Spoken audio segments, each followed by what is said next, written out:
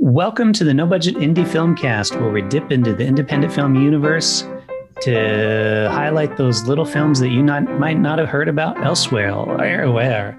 Will you agree with our panel, or will our panel agree with each other? Tune in to find out. I need to start doing like a vocal warm-up or something before I start saying that. Okay. Yeah, that's something to do with the lockdown, isn't it? Because people aren't talking as much. Yeah, that's it. Like, I'm not talking much, I notice, during the day. Yeah, except through Zoom or something. So our muscles are, shrinking or something. Probably it. Like, just don't communicate anymore. It's grunts. Okay. We are watching Greener Grass by Jocelyn DeBoer and Don Luby, or Lueby or something like that. They co-wrote and co-directed this film, and it's actually originally was a short film that we reviewed a few episodes back. And when we found out they did a feature film of it, decided to review it around this time to see how well it does as a feature versus a short. So what it does is it follows the two women, Jocelyn and Dawn, as they're kind of competitive towards one another in a bizarre suburban world. That kind of, the way I was thinking of it is, imagine if David Lynch directed an episode of Leave It to Beaver, but it was also in color and very colorful and high def. So everyone lives in this little kind of suburban community. The husbands are interchangeable, and they actually interchange at one point. Child becomes a dog. They ride around in golf carts. And it's just kind of a bizarre world of weirdness and relationship between the two women, as one woman is constantly trying to get everybody to like her. And then the other woman is kind of taking advantage of that. It was interesting because as a short film, I really liked it. I thought it was really brilliant and enjoyable. And as a feature film, all of those jokes that were in the short film were also in the feature, but I don't know if they fully held up in the form of a feature film. It made it, you saw when something happened that in the short, and you're like, okay, that's cool, that happened in the short. But then it just kind of draws it out longer and longer. And the story felt a bit light to me in the feature film. What made it a little bit more enjoyable, I think, was just the weirdness of it. I don't know. What do you guys think? Yeah, this film, it wouldn't be everyone's cup of tea. Some people would turn it on and not like it. When I watched the short, I at first I got a bit of a shock, thinking this is crazy. But I actually really enjoyed it in a weird, bizarre way. So I didn't know if they made a feature of it until you told us. And I preferred the feature, I think, because I got to know the characters more.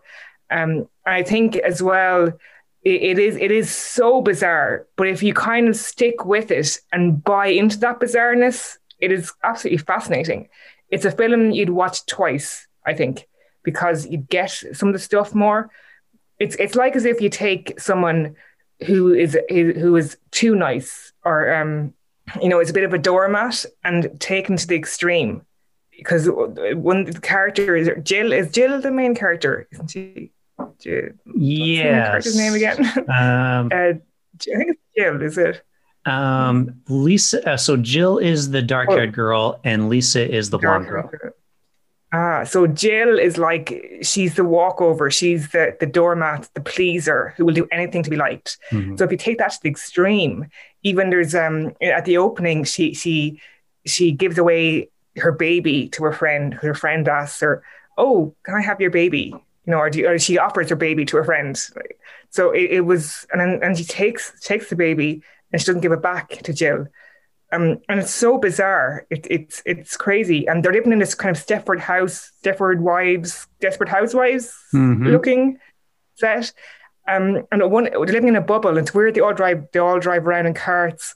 And at one moment they leave Jill leaves the bubble, and she goes out to outside it, and then returns to it with kind of a slightly different perspective, but it's kind of interesting. And one thing I found kind of hard to understand a little bit, and I had to look up another review afterwards, was the observer. There's a really weird observer guy / woman, and it kind of unravels. That was a bit tricky to understand. Yeah. So some aspects were a bit tricky, but if you kind of buy into the bizarreness, you really enjoy it.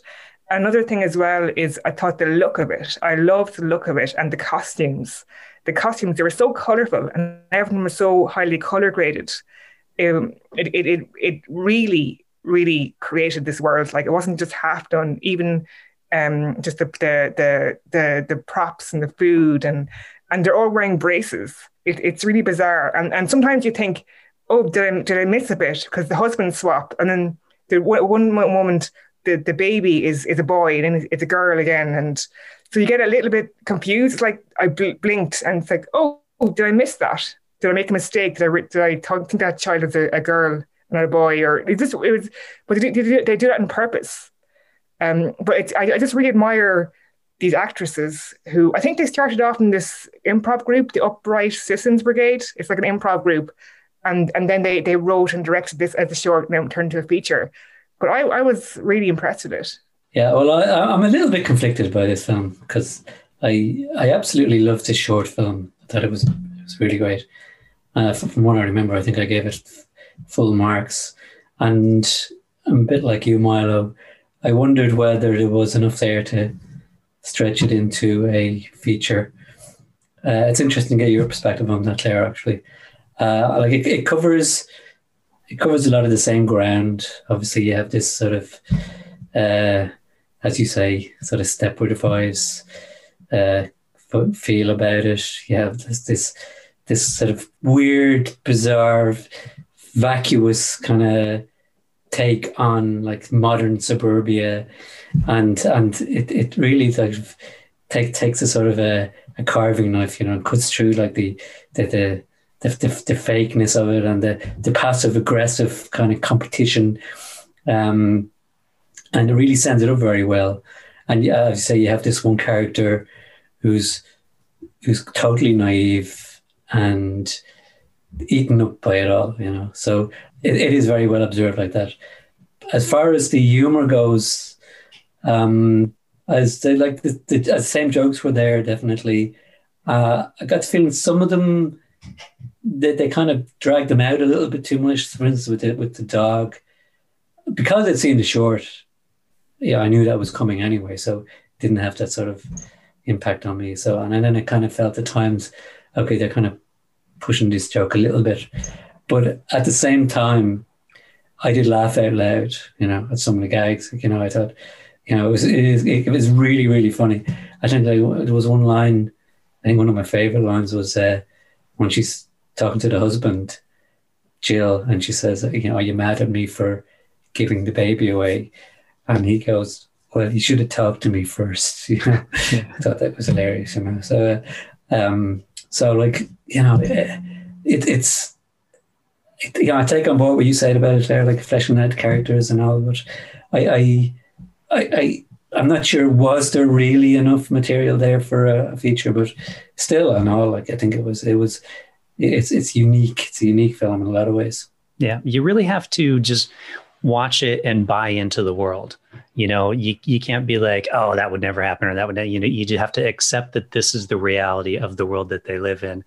But it's interesting because it is this very own bubble of their world. And it was interesting how the girl did leave the bubble for a little bit and has an interaction with another person, is like, what the fuck? Like, get out of here, crazy lady. and goes back to the bubble with kind of like this realization, like, oh, the world's a little different.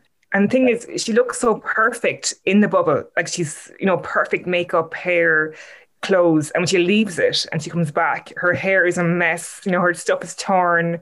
She's kind of changed perspective a little bit. And actually, one of my favorite things as well, there was a scene where a girl has died and they're doing like a vigil for her. And then the sister comes out. There's really good, actually, minor characters in this that weren't in the short. But the girl who died's sister comes out and she asks the girl who died's ex-boyfriend to come up and talk about her. But he isn't really an ex-boyfriend. He only knew her for like a very short space of time. And he's with his new girlfriend and he goes up and he tries to talk about, the girl who died. And and he can't really say much about her. It's really awkward. And it's a lovely little scenes like that in it, that you have space to explore that you didn't have in the short film. So I think it works in both. Did you recognize who that guy was? Was he famous? Is he famous? It's Jim Cummings Is from it? Thunder Road. I didn't know that. Mm-hmm. Okay. Wow. Pick that up. Yeah. You can say, Claire, that it gives them a chance to explore these minor characters. But you can also say, well, they needed something to fill out the... Yeah, they did. Yeah, I mean, I suppose, like it was... Because it was like they interesting. took everything that was in the short and they're like, okay, we have everything that's in the short, so now we need to like space it out. And so we just got to fill in the space in between each of the bits that were in the short. Yeah, exactly. Yeah, I mean, they had some running gags there as well.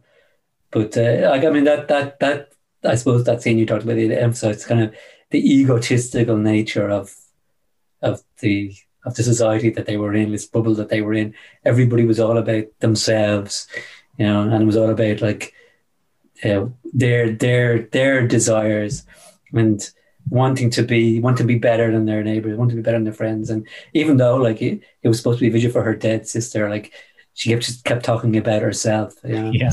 And that was in microcosm what that whole film was about. And then when Jim Cummings' character came on, and then he's talking about his new girlfriend, you know, it was just brilliant. It was, but I think what they're doing is they're taking, like, say there's a scene about the dinner, they go out for dinner, and they're afraid to offend anyone, like even though they're probably burning up with anger inside. And the waiters, the dinner, they accidentally drop their food on the ground, and instead of like giving out to the waiters, they actually sit on the ground and start eating from the floor. So that's taking it to the extreme of they don't want to offend the waiters. So I think it's not that they don't want. I don't think it's not that they don't want to offend the waiter. It's that they don't want to be seen to offend. You know, they're more worried about their own image. So they internalize everything. And they see that they're wearing these fake smiles the whole time, you know, and so it's false. Like they're inside, they're raging the whole time, you know. But it's this game everybody's trying to play. It was funny. I was watching another review, and these guys, they saw it in Sundance, and the guys' children went up to the actors. The actor did a Q&A, and one of the actresses pretended it wasn't her in the film. She was someone else. They kind of lived, you know, she pretended she was a librarian and she wasn't on screen. You know, she kind of tried to mess with people in real life. And they said then after watching it as well, they were up till 5 a.m. debating it. So, wow. You know, so it's a film that I think that you could just go on discussing for maybe a few hours, because it is a film you'd watch twice, I think, because you'd see different things and what they're getting at. But apparently, they were saying in the review that the actors they wouldn't explain about some of the scenes, even though they knew what they were about. So they want the audience to make up their own mind. It's kind of interesting. That's standard, isn't it? Like for the director not to explain, let people work it out. I mean, hasn't David Lynch? He's never explained Mulholland Drive, for instance. It's the best of my knowledge. Right, I definitely think though you have to go into with this. You have to watch this film and just. Some people would absolutely hate it. They would just think this is absolutely too bizarre for me. And at first, when I was watching the short version, I was like, "Oh God, I don't like this."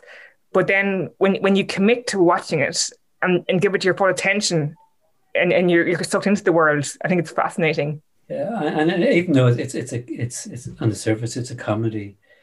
Like there is something very disturbing about it, you know. It is sort of a tragic comedy, really, and you do have this sort of sense of sort of unease. I guess it leaves you with a sense of unease and, you know, sadness, I suppose, for the Jill character, you know, that she's just so destitute in the end. True. I think as well you can tell a lot of this came out of improvisation, because these actors come from an improv background. But I think with a lot of the scenes, that you can. There's one with a football, and the girl just takes it up, and then all of a sudden she's pregnant, and everyone believes her. Like everyone goes along with it. There's no questioning that it's just football.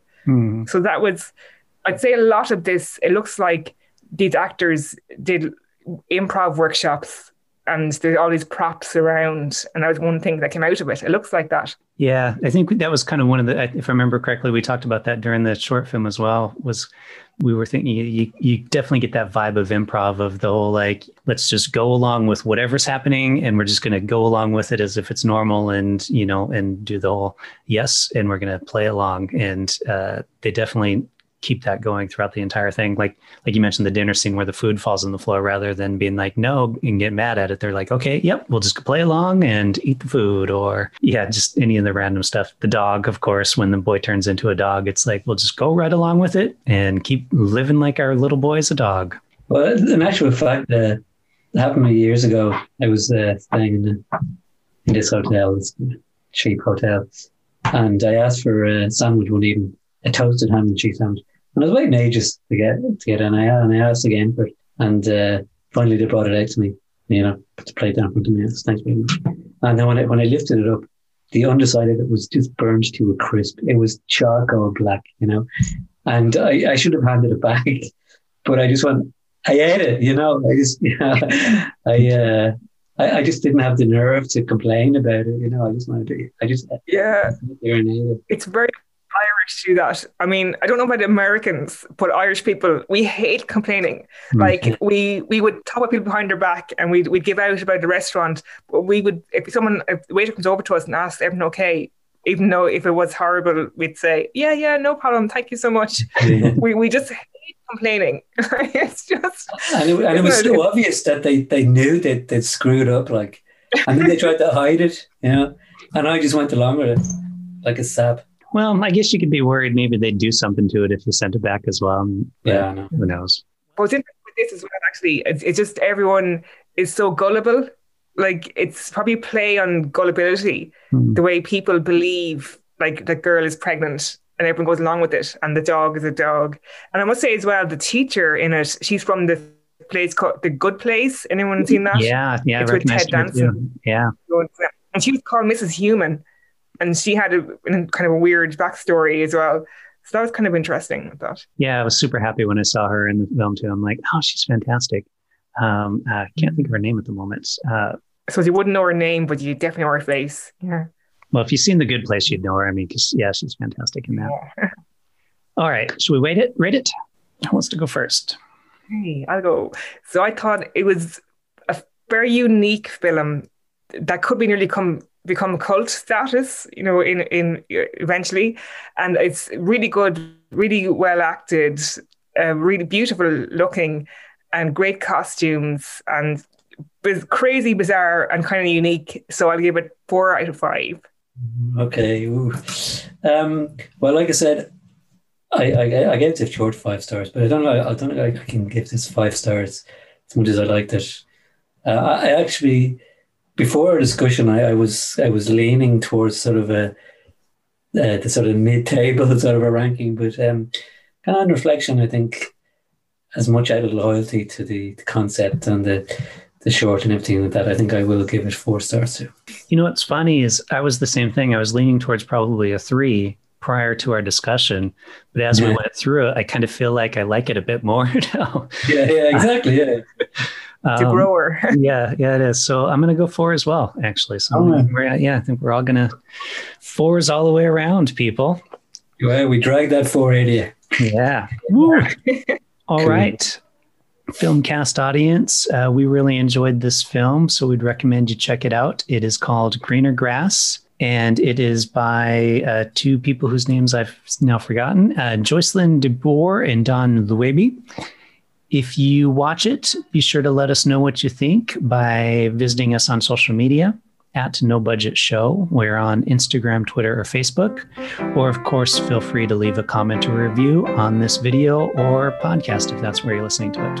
And with that, we will say see you next time. Goodbye. Bye. Bye.